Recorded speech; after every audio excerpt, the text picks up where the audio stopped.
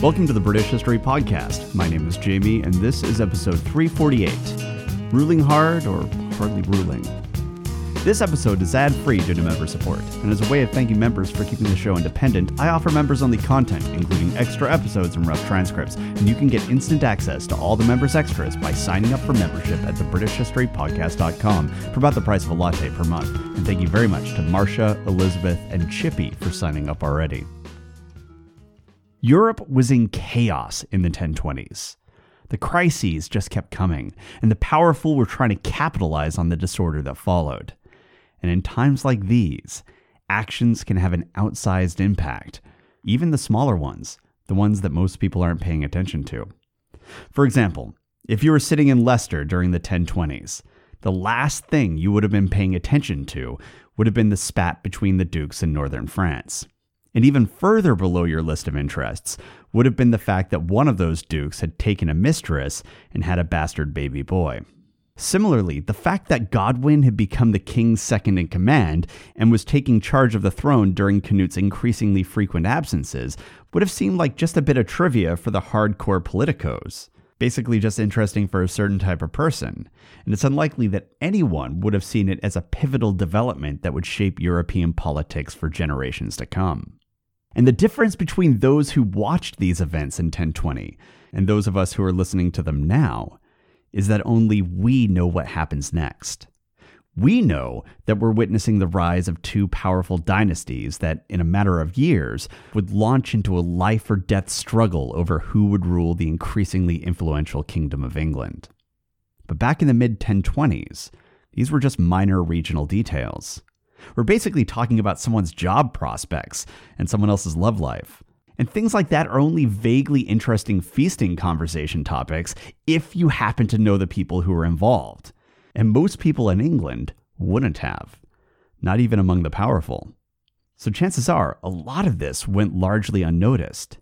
I mean, maybe at some point a noble leaned over a cup of mead and said, "Oh hey, did you hear that Winnie is going to be leading the kingdom again? Good for him." But that's probably the extent of it. And instead, the stories that were likely the subject of the feasting halls and the evenings around the hearth fires for the European nobility in the 1020s was the elevation of Emperor Conrad II, and also the rise of the fledgling Scandinavian Empire being founded by King Canute. And Canute is particularly important for our story for obvious reasons. But what I want you to consider is the vast political mosh pit that was happening in the 1020s, and how no one at the time could predict exactly what that chaos would give rise to. The only thing that was guaranteed was that as a result of it, things wouldn't ever be the same. And for Canute, everything already had changed. He entered Rome as a major figure in European politics. He was just one of two kings who stood beside Emperor Conrad as he was crowned by the Pope. And based upon his own letter, Canute was treated as a trusted ally by the new emperor, and everyone else saw him as a key player in European politics. Canute was a rising imperial power. And he knew it. Because while Canute had been preparing for this coronation, and while he'd been traveling to attend it, and while he'd been in Rome partying with Conrad and the Pope, Canute was also hard at work expanding his already substantial power base. And that's likely why he left England under the command of Earl Godwin, because he had bigger plans than just England and Denmark. If he was going to be an imperial power, he needed to expand his influence, his wealth, and his territory. And granted, his options were limited. I mean, he couldn't go and take his nearby neighbor of Germany, since that would have put him at war with his friend Emperor Conrad II, not to mention the entire Holy Roman Empire. But he did have other neighbors. As I've mentioned repeatedly, there are shadowy references to a war with Scotland that was likely taking place during this period. And there's also hints of conflicts with Wales. So he might have been working on those neighbors. But the real target that he had in mind during this period was farther north. Norway. You see, Norway had got his attention when King Olaf had deposed Canute's friend, Håkon. And it was King Olaf who had tried to conquer Denmark and, in the process, brought war upon Canute's own son. And let us not forget, it was also King Olaf who had thrown a f***ing river at Canute, which, you had to hand it to him, was a bold move, and it nearly worked. Nearly. But it didn't. King Olaf had been working hard to get Canut's attention, and now he had it. And you might remember that when Canute wrote to the English, he told them that he intended to, quote, arrange peace and a firm treaty with the council of all the Danes, with those races and peoples who would have deprived us of life and rule if they could, end quote. He was almost certainly talking about Olaf and the Norse here. And when he said firm treaty, what he meant was regime change. Olaf's time was up. He just didn't know it yet. So while Canute was partying with the Pope, he was also amassing intelligence. He wanted to know what the political landscape of Norway looked like, especially following the absolute disaster that was the 1025-1026 invasion of Denmark. And Canute already had a few key pieces of information regarding Norway. For example, when Olaf seized the throne, he took it from Håkon, son of Erik Hlathir. And given the popularity of Erik Hlathir, that move had earned Olaf a fair number of enemies. And it was a feeling that was further reinforced when Olaf went on to forcefully subjugate the Jarls of Hlathir. So Canute already had a built-in constituency who would have preferred Håkon over Olaf, which is likely why Canute had been careful to make an ally out of Håkon. In fact, Canute had made Håkon a very visible member of his grand fleet when he fought against the forces of Norway in 1025 and 1026. So that suggests that he'd had this on his mind for a while. But that being said, the nobles who backed Håkon were a minority in Norway. Canute would need more than just the earldom of Hlathir if he wanted to take the entire kingdom of Norway. Luckily, Canute's informants told him that it wasn't just the Jarls of Hlathir who were sick of King Olaf. Large portions of Norway had had it with this guy. For one, Olaf was promoting Christianity in the kingdom, and while he wasn't the first one to do that, it wasn't doing him any favors. But the real issue was that the guy was a loser. He'd lost the fleet, not to mention large numbers of the young men who'd signed up for his invasion, and he hadn't even brought back any treasure. And for the Norse, that was just the last goddamn straw. So according to Florence of Worcester, Canute began to send emissaries to these discontent nobles, and they carried a simple message. Don't you think it would be better if Håkon was on the throne? Also, on an unrelated note, here's a bunch of gold and silver that Canute thought you might like. And as any DC lobbyist can tell you, people like money. And when you give people money, they tend to feel like they owe you one. Canute was employing the strongest force of political physics: bribery. And he soon discovered that there were a lot of people in leadership positions who were for sale, often at bargain basement prices. And this was so bad that some skaldic sources suggest that as the money began rolling in, even Olaf's own advisors began to quietly switch sides. And all of this was happening in the background while Canute was high-fiving Emperor Conrad for his new title. And that wasn't the only thing he was working on. According to Goscelin, he was also taking out insurance. You see, Canute had been doing a lot of sailing lately, and that makes sense. This was long before Zoom, and if he wanted a meeting with Conrad, or Hartha Canute, or any of his other subordinates, he'd have to actually put on some pants and travel. And medieval travel tended to be dangerous, especially the long journey to Rome, which had been worrying him. So Canute checked in with the holy men of Canterbury, and after a bit of negotiation, they struck a deal. If the monks would have a word with the big guy upstairs and make sure that the king got back to England safely, he'd owe them one. And it turns out that Canute had some real foresight here, because Goscelin tells us that on the long journey back from Rome, Canute nearly died in a shipwreck. And in this moment, we learn that Canute was a glass half full kind of guy, because he focused on the nearly part. He didn't die. And eventually, he did make it back to England safely. And Canute attributed his safe landing to an intervention from beyond the grave by none other than St. Augustine himself. And actually, in another letter, we learn that when Canute returned to England, he rushed to Canterbury to offer them gifts, which is consistent with Goscelin's tale. And that means that if Goscelin is telling the truth here, Canute was now in the debt of Canterbury. And stick a pin in that, because we're going to be returning to it later. But shipwrecks and ghostly coastguards aside, Canute was finally back in England. So naturally, he immediately gathered a fleet of 50 ships, filled them with a bunch of English thanes, turned to Godwin and said, "You got this, bro, I'll be back in a bit," and immediately set sail for Scandinavia. He was headed to Norway and to war. And that meant that England once again had an absentee king, and Godwin once again had access to an empty throne, a throne that he was probably getting pretty familiar with. Up north, the Scandinavian sources tell us that Canute's first fleet gathered at Limfjord, which was the same place he gathered during the campaign of 1025 and 1026. And once everyone arrived, and they were properly provisioned, they sailed westward along the Norse coast. Skaldic poetry describes Canute's ship as a gilded fortress, and these poems also describe Haakon's ship as similarly bedazzled. So the two men, sailing along the coast with dozens upon dozens of supporting ships bristling with noble warriors, would have been hard to miss, and also hard to forget. And considering that they were sailing close to the coast, a lot of people would have seen them. Say what you want about Canute, this guy knew how to make an entrance.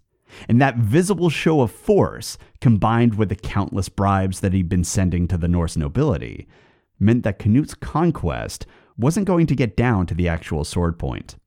This was a conquest of politics and optics, rather than a conquest of armies and navies. And sure enough, there's no record of a fight. Not one. There doesn't appear to have been any resistance against Canute or Haakon. Instead, as Canute and Haakon traveled through Norway with their forces, they were greeted not as invaders, but as a welcome restoration of the old order. Elsewhere, King Olaf huddled with those closest to him, and he knew he was unable to stop what was advancing upon him. And we're told that what few supporters remained loyal to him quickly abandoned the doomed king and embraced the reality that was storming towards them. King Olaf was defeated without a single fight. And then he suffered the same fate that he had imposed upon Haakon Eriksson years earlier. He was driven from the kingdom and into exile. Haakon was then placed upon the throne of Norway as king, serving beneath Canute, of course. And with that restoration, exiled Norse nobles began to return to the kingdom. Scandinavia had been given an object lesson about what happens when you come at Canute and miss. Instead of breaking Canute and Denmark, Olaf's failure had made the rising imperial lord even more powerful. And as for Canute, he'd accomplished what he had intended. A firm treaty had been established with those people who had sought to deprive him of life and rule. Norway would now serve beneath him. But Norway wasn't the only kingdom that had tried and failed to conquer Denmark. I mean, when a river was thrown at Canute's fancy boat, Norway wasn't standing alone. Sweden was fighting right alongside them. And the fact of the matter was that Canute and his English fleet were all dressed up with nowhere to go. So you might be expecting that Canute would immediately head to Sweden for a rather muscular visit. But you would be wrong.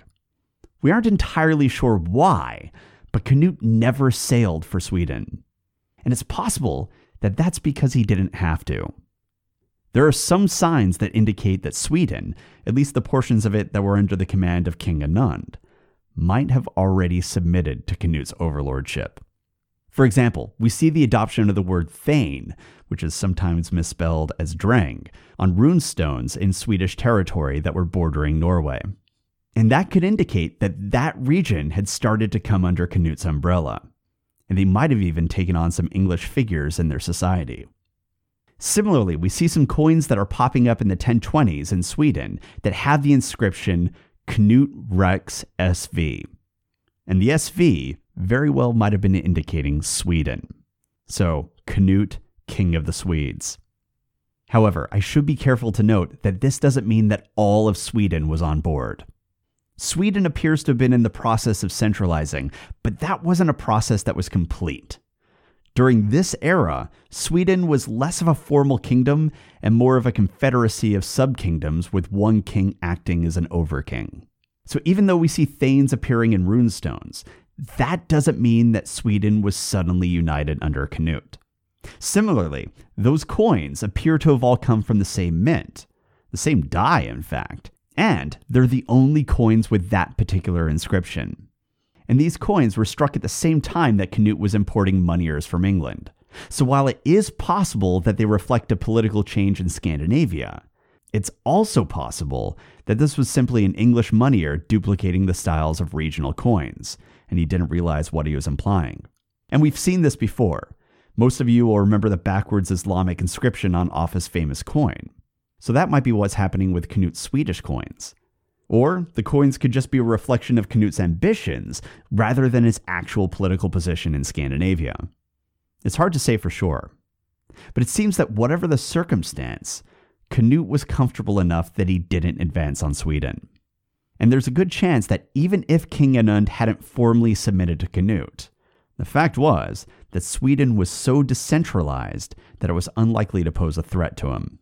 Especially now that Canute's son Harthacnut was sitting on the throne of Denmark, and Canute's nephew, Håkon Eriksson, was sitting on the throne of Norway. Though, to be fair, it does seem that Canute felt he had some sway over at least part of Sweden, because he signed off his letter to the English as King of all of England, Denmark, Norway, and part of the Swedes, which is one hell of a sign-off, and it gives you a sense of the scope of what he'd accomplished. It had taken 15 years of war, intrigue, and diplomacy, but at last, in 1028, Canute appears to have achieved the level of political and military control that his father, Sweyn Forkbeard, had enjoyed for that hot minute in the last moments of his life. King Canute was now at the zenith of his power, and it was likely right at about this point that his daughter, Gunhild, was married to the son and heir of Emperor Conrad II of the Holy Roman Empire. His name was Henry. And Adam of Bremen notes that this marriage was actually Conrad's idea. We're also told that he gave Canute lands at Schleswig and other lands south of Hedeby as a token of the emperor's good faith, which again should give you an idea of the scope of power that Canute was exercising now. So as Canute sailed back to England in 1029, he was returning as a conquering hero, as an emperor in all but name. Lately, everything had been coming up Canute. And then, later that year or early in 1030, the newly restored King Håkon of Norway, one of the linchpins of Canute's growing power in the northwest, went on a voyage out to sea. And he drowned. I guess he should have made a deal with Archbishop Athelnoth of Canterbury like Canute had done when he went to Rome. And that oversight created a huge problem for Canute, because it meant that the throne of Norway was left open. And as such, Canute's ass was suddenly flapping in the wind. And it couldn't have come at a worse time, because he was already up to his neck with problems in England. Do you remember how there are hints in the record about a conflict with England and Wales during this period? Well, those hints are now turning into direct accounts. The Annals of Tigernach tell us that the English joined up with the Scandinavians from across the Irish Sea and plundered Wales in 1030.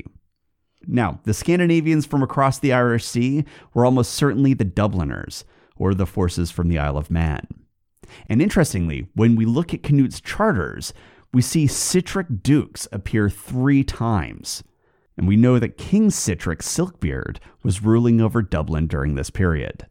Furthermore, some other records suggest that Dublin's first bishop was consecrated by none other than Canute's hand-selected archbishop, Archbishop Athelnoth of Canterbury, which again points to a close relationship between England and Dublin. And they might have been close this entire time. And if true, this might mean that in addition to exercising overlordship over vast portions of Scandinavia, Canute was also bringing Dublin and perhaps even the Isle of Man under his umbrella. And when it comes to raiding cultures, few things are as bonding as a joint campaign to plunder and pillage. And the fact is, it's entirely possible that there was a Welsh campaign. I mean, Canute had the resources to be able to launch multiple fleets. And we also know that Canute had the ambition. Moreover, it wouldn't have taken much to persuade the English to go fight the Welsh. And finally, there's a 12th century document that appears to show the King of Gwent confirming Bishop Joseph of Llandaff with the support of, wait for it, Archbishop Athelnoth of Canterbury and King Canute. Now, this document is controversial and it isn't universally accepted, but it is in line with a lot of other signs that we're seeing from during this period, that Canute might have been trying to exercise control over his western borders. But it certainly appears that something was going on between England and Wales during this period, and that something was looking distinctly imperial. And Wales and Dublin weren't the only things that were demanding Canute's attention in 1030. Do you remember how, according to Goscelin, Canute owed Canterbury because St. Augustine saved him from drowning during that shipwreck? Well, they were ready to call on that favor. You see, it turns out that Canterbury was having problems with the religious community in Thanet, because Thanet had something that Canterbury wanted. They had the bones of St. Mildred. And the bones of a saint were important for two reasons. First of all, relics like these were, for the medieval world, magical objects. They did things for you, not just your soul, but they could also possibly heal you, or make your crops grow, or your wool sell. They might even get you pregnant. And because of that, relics had a value entirely on their own. But beyond the magic aspect, they are also huge moneymakers for the religious communities that house them, because believers would pay a lot to have access to those sweet saintly bones. So basically, Thanet, which had become an increasingly minor institution and had even been downgraded in recent years, still housed a major moneymaker that, as far as Canterbury was concerned, belonged in a larger and more prestigious location, namely their location. But when Canterbury asked nicely, Thanet refused. So the monks of Canterbury got creative, and they reached out to Canute and basically said, hey, remember when we broke into London together and stole that saintly corpse? That was great. Well, funny story. We'd like you to do it again. And before you say no, don't forget that it was our prayers that kept you from drowning on the way back from Rome. And while Canute was kind of busy at the time, a promise was a promise. And besides, he was already coming up with a plan. First, he summoned Abbot Ælfstan of St. Augustine's to Thanet. And Ælfstan was quick to act, because even though Canute called upon him on the weekend, on a Saturday no less, by the next day, Whit Sunday, he was already in Thanet. Now, no one knew why Abbot Ælfstan was in Thanet. They also didn't know why King Canute chose to visit Thanet on Whit Sunday. Or at least, they didn't know the real purpose. So, while everyone probably just assumed the king and the abbot were being particularly devout that year, Canute took the abbot aside, and he filled him in on the plan. Though there was a twist with the plan this time. The king was going to have to sit it out. The guy had priors. Just about everyone in London had seen him robbing that last saint's corpse, so I'm guessing he didn't want to press his luck again. And instead, Abbot Ælfstan would have to handle this on his own. But, luckily, the abbot was ready for that, because he brought his squad with him. A group of monks and soldiers who, apparently, were totally down with grave robbing, not to mention violating at least one commandment.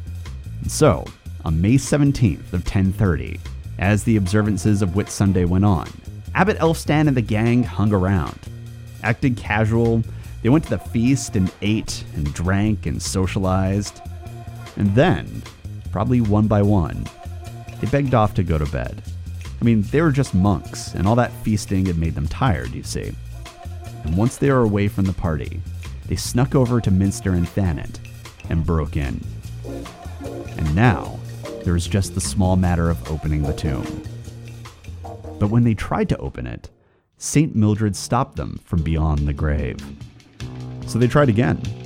And again, St. Mildred performed a miracle, keeping her tomb sealed shut. And they tried again. And again, St. Mildred, who is apparently at least a level 3 wizard, cast Arcane Lock, and the holy robbers were left out in the cold. Most of the night was spent like this. And Goscelin interprets this as a sign of Mildred's incredible post-mortem powers. And I interpret it as what happens when you ask a bunch of monks to pull off a high-level B&E. But given enough time, eventually any door can be opened. And it took a lot of work, but Elfstan's party finally got the crit they needed, and they pried the door open and plundered the tomb. But they weren't out of danger yet. Their struggle with the tomb door had taken the entire night, so the sun was coming up. And as such, the people of Thanet were waking, and at least a few of them realized what was happening and woke others. Abbot Elfstan led his men to the getaway ships as fast as he could, with an enraged public charging after them, and they only narrowly made their escape. Goscelin tells us that Mildred's relics were then translated to Canterbury on the following morning, May 18th of 1030, and they were received with much fanfare, which Mildred appears to have been fine with because she refused to use any of her wizard powers to get up and leave. And with that weird bit of business handled, Canute was finally now free to focus on his Norse problem. Norway needed someone to sit on the throne, and Canute did have someone in mind. But there was a problem. He hadn't moved quickly enough. And as such, Olaf, the former king of Norway, had time to make preparations to regain the throne. And while many had abandoned Olaf during Canute's campaign a year or two earlier, that didn't mean that Olaf was without friends. He had supporters in Norway. He also had supporters in Sweden. And we're told that it was from Sweden, where he was presumably living in exile, that he began his march east, supported by several thousand warriors. And word of this advance spread quickly. And soon Olaf's half-brother, Harold, heard of the coming army. Now, Harold was something of a black sheep in his family. He had two older full-blooded brothers, but they were more down-to-earth and focused on farming and local matters. But not Harold. Harold idolized his half-brother, Olaf. And with a role model like that, he began to dream some pretty big dreams. So when Olaf returned to seize the throne, Harold, even though he was only about 15 years old, rushed to gather supporters from the uplands. And it turns out that he was pretty good at it, because by the time that Olaf and his men arrived in eastern Norway, Harold had gathered 600 men to welcome the would-be king.